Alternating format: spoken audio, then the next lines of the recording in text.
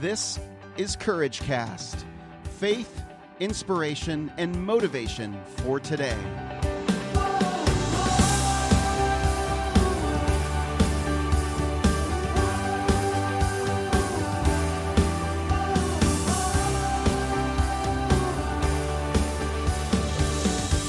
Well, hey friends, I'm Eric Nordoff, and I'm back here on location in Western Michigan, sitting out here on the front porch of my in-laws' house, enjoying the beautiful countryside, some cars going by occasionally, birds are chirping.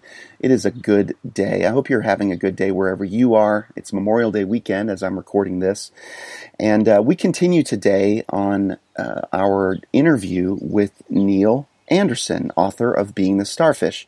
And last we left off, we had a little bit of just an introduction, and he started sharing about how he got started working at Southwestern Books. And I asked him to share more details about what that first week looked like, what that first day looked like when he got thrown out basically into the wilderness to fend for himself, to provide for himself, to even find a place to live. And so listen to the answers, because we are going to be encouraged by the words of his testimony.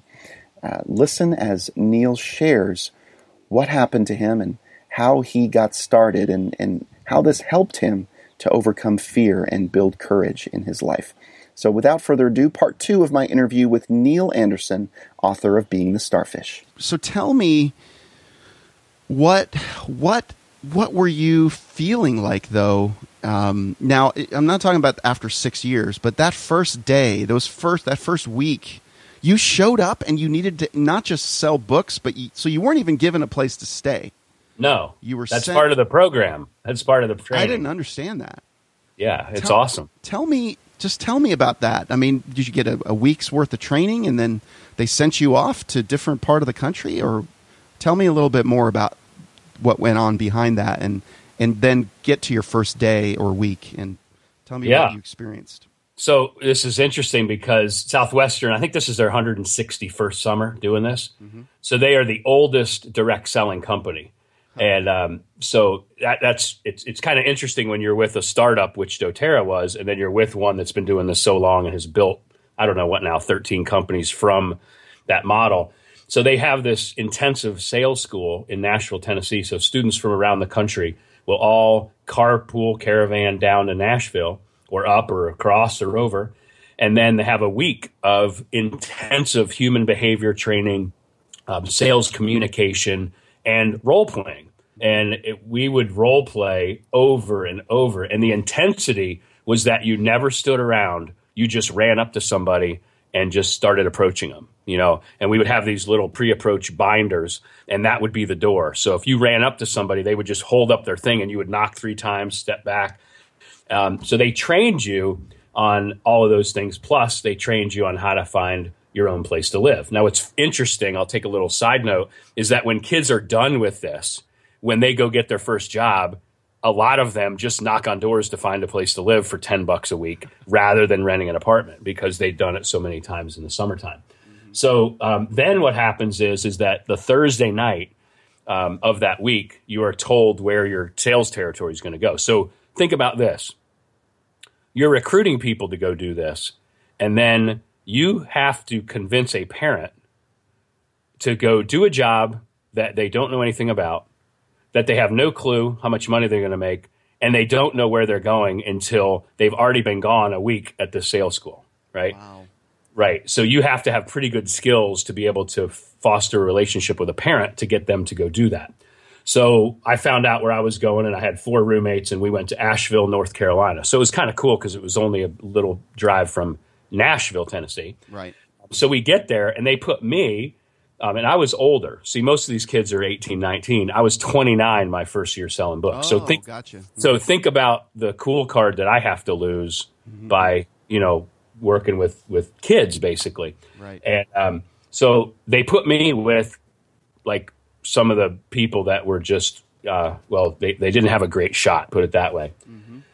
And I was all fired up when I got there. And after about 2 days of looking for a place to live, and I think we finally found one, these guys were just so off schedule and they were pulling me down. So I go out to work and I remember knocking on my first door and I'm just praying to God nobody's home. And I'm like, oh, please don't answer the door. And, I felt, and hopefully this will be really helpful for your listeners, is that I felt like I was bothering people. Mm-hmm. I felt like, what am I doing? I'm interrupting people. This is crazy. And I, was just off schedule. And, you're supposed to just, 30 demos a day, and it's an intense schedule. And if you stay on the schedule all summer, it's a lot easier. If you jump off of it and go, I'm going to go to a movie at 2:00, it's so hard to go back to work. And we go to the Sunday meeting, and Sundays were set aside for training and then go do a little fun activity and then head back to your HQ and then get ready for the week. And I remember showing up, and I had like very little numbers. I was ready to go home. And I remember, hopefully I'm going to see him this weekend in Indianapolis, but my buddy, who was the organizational leader, Tim Sweeney, and he was very competitive. He was a swimmer, and he just sort of looked at me and said, if you want to quit, go home. And I heard that, and I'm like, I figured he was going to talk me into staying like they do everybody else.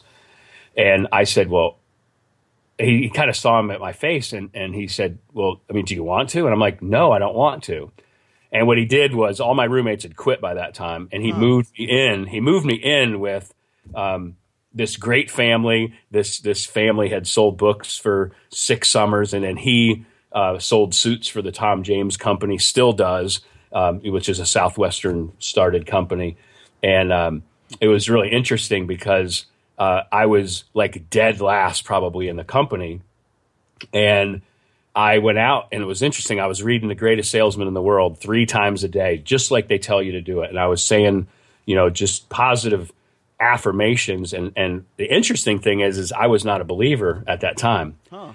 And I started doing better, and I started doing better. And then on 4th of July, and again, people are like, why would you work 4th of July? And it's like, well, because most people would think you wouldn't. So if you do, then you move to the front of the line in the job market, right? Mm-hmm. Plus, everybody buys on 4th of July. Do they really? Oh, my God. Best days I've ever had are Memorial Day and 4th of July. Mm-hmm. So I show up on Kay Chambers's kind of front steps underneath her carport and or side steps. And she asked me, she says, hey, I said, hey, I'm Neil. I'm talking to all the families with kids. She goes, oh, my kids are grown and gone. And, and then she says, do you know Jesus? And I'm like, oh my gosh, you're like the 400th person that's asked me that, because I'm in Bible Belt, Tennessee. This time I'm in Johnson City I'm living there, working in Elizabethton, okay. Which is, and I'm working they moved you from Asheville. Yeah. That didn't work. Yeah. Well, they all quit, and you got to live with somebody. And I said, well, everybody's been talking to me about it, and we just prayed, and it was interesting because she kind of gave me a hug. And I remember the next 10 doors I went to, I didn't feel any rejection. I had no fear. I had nothing. Huh. And it was interesting going, and it was probably a month had gone by, going from being scared to death to knocking a door because I was bothering people. I was, I wasn't good at it. And I don't like anybody doesn't like being not good at something. And to go to that point and then to continue to work. And then I ended up finishing number 26 out of about 3,000 college students. Wow. Summer, when I was ready to pack my bags and quit. Now, imagine how my life would have turned out had I decided to do that. Because a couple things to remember is that I knocked on a door in 1997 in Texas, where a mom was sitting on a picnic bench. I ran up. She had outside of a trailer. She had tears in her eyes. And then I saw this guy walk in a trailer. And I ran up. Hey, I'm Neil. I'm showing books for school, help with homework and all that. And I saw she was crying. And I said, what's up, Mom? What's going on? And she said, well, that guy that walked in the trailer just asked me for divorce. And he's from here. He knows all the lawyers. He knows everybody. I'm screwed. Wow. And it was at that point I said, no, you're not. I'll go to law school. And I ended up actually going to law school. Well, had I not gone to law school, I would most likely have stopped selling books after college. But I needed to pay my own way through school because I didn't have anybody to pay. So I sold books all the way through law school, but I met my wife, Erin, in 1998.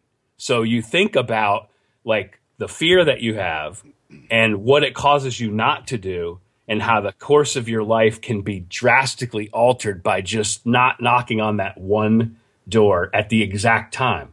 Because had I messed up and said, "Oh, I'm just going to take today off because I don't feel like working," that lady wouldn't have been sitting on that picnic table. And you wouldn't have been able to walk up to her to sit on that picnic right. table. So right. I mean, she probably wouldn't have been. I mean, so the thing is, we look at the fear that we have, and a lot of people jump on, it's your mindset, and let's jump a bunch of affirmations and do all this stuff. And it's like, it's a lot simpler. It's like, take the emotion out of it and just go do the right next thing. I mean, how scary is it to knock on a door? Can you raise your hand? Yes. Mm-hmm. Can you move it forward? Yes. Can you step back 3 steps? Yes. Can you say, "Hi, I'm Neil. And in our instance, I'm talking to families about how to, live a natural lifestyle. I'm using essential oils and a bunch of other things. I've got a class coming up on Tuesday and Wednesday. I'd love you to come. Can you make it?" Mm-hmm. Like, can you do that? Yes, I can. Mm-hmm. So why don't more people do it? Fear. Well, fear. It's because the next step. Right. Well, it's because they're thinking about themselves. Now, jump back to the books. Where did it turn for me? And where it turned for me is I went from worrying about me bothering people to saying, listen, there is nobody else out here talking to parents and kids about education in their living room. All right. Teachers don't do it. You don't show up at the house and say, how many teachers have asked parents, why do you feel education so important? Right. And really do a needs analysis with kids to build the value in the education. All right. I don't know if they do that or not, but in Raleigh, they don't knock on your door and show up and have a discussion for 20 to 30 minutes about the importance of education. Right. And what I said was, when I get there, whether they buy or they don't buy, I've made a difference, because if nothing, parents and kids got to have me talk to them about the importance of education. And some of these places I sold, they never had seen a college student unless it was their teacher. Mm. These are factory towns. I worked out, and it's all over the place, on the border of Mississippi and Alabama. All over. And my conversation with myself was, my job is not to sell somebody. My job is to go ahead and talk to people and make a list and cross them off the list. Mm. And if they buy, they buy. If they don't, it's no big deal. Who's next? Who's next? Who's next? Mm-hmm. That's it. Yeah. And enough people are going to buy at the end of the summer where my needs will be taken care of. But let's go try to find the next family that needs a discussion about the importance of education. And I loved it when kids would see parents spending money on something like education rather than video games and $100, I love Steph Curry, but Steph Curry shoes, and even if they never use the books, them seeing their parents spend money on that and have the parents talk about why education is important to them in front of their kids was totally worth it. And then that was my conversation with myself when I went to the door, and I'd sit there and I'd go, 20 minutes spending with me is a lot better than whatever you're watching on TV. Yeah. Yeah. Oh man. What I love about this whole thing is you said it. You're taking yourself out of the picture. When you begin to stop worrying about yourself and stop thinking about what this is possibly going to, how this is going to affect you, and you begin to think about, what I'm bringing is so valuable to these people that it's worth it for me to overcome whatever sort of awkwardness there is for about 2 seconds until I get the words out and say what I need to say.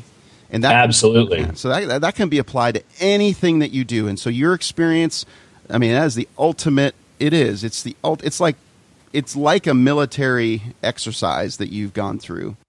So that's part 2 of my interview with Neil Anderson of Being the Starfish. Tomorrow, we're going to dive into the controlling the controllables, the 3 elements that we can always control. Now, I know that kind of is the opposite of what we like to talk about here, which is we are not in control. God is in control. But there are 3 things that He allows us to steward and that He allows us to take care of, and they're actually very good. because they're healthy for us.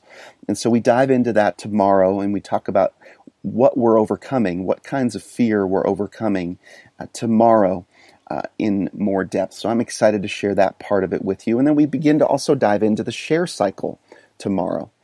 Well, that's it for me today, friends. As a reminder, go to courageouscommunity.com and click on the Facebook link and join the Courageous Community. That's the place where we can interact and talk about this episode and about this series of conversations that I have with Neil Anderson. Please give me your thoughts and feedback there. Also, give a rating and review on iTunes. You can do that very easily by going to iTunes and looking up Courage Cast. You can subscribe and save there, but click on the rating and review. More people find us that way. And lastly, go to courageouscommunity.com, and right there you'll be able to download the free audio of Who I Am in Christ. It's a 1-hour audio download that gets into and dives into who you are in Christ and what He says about you, and what He says about Himself, and how you know you can depend on Him. It's a great confidence builder, and so I encourage you to go and do that. We'll send you an email, and you can download that really, really easily.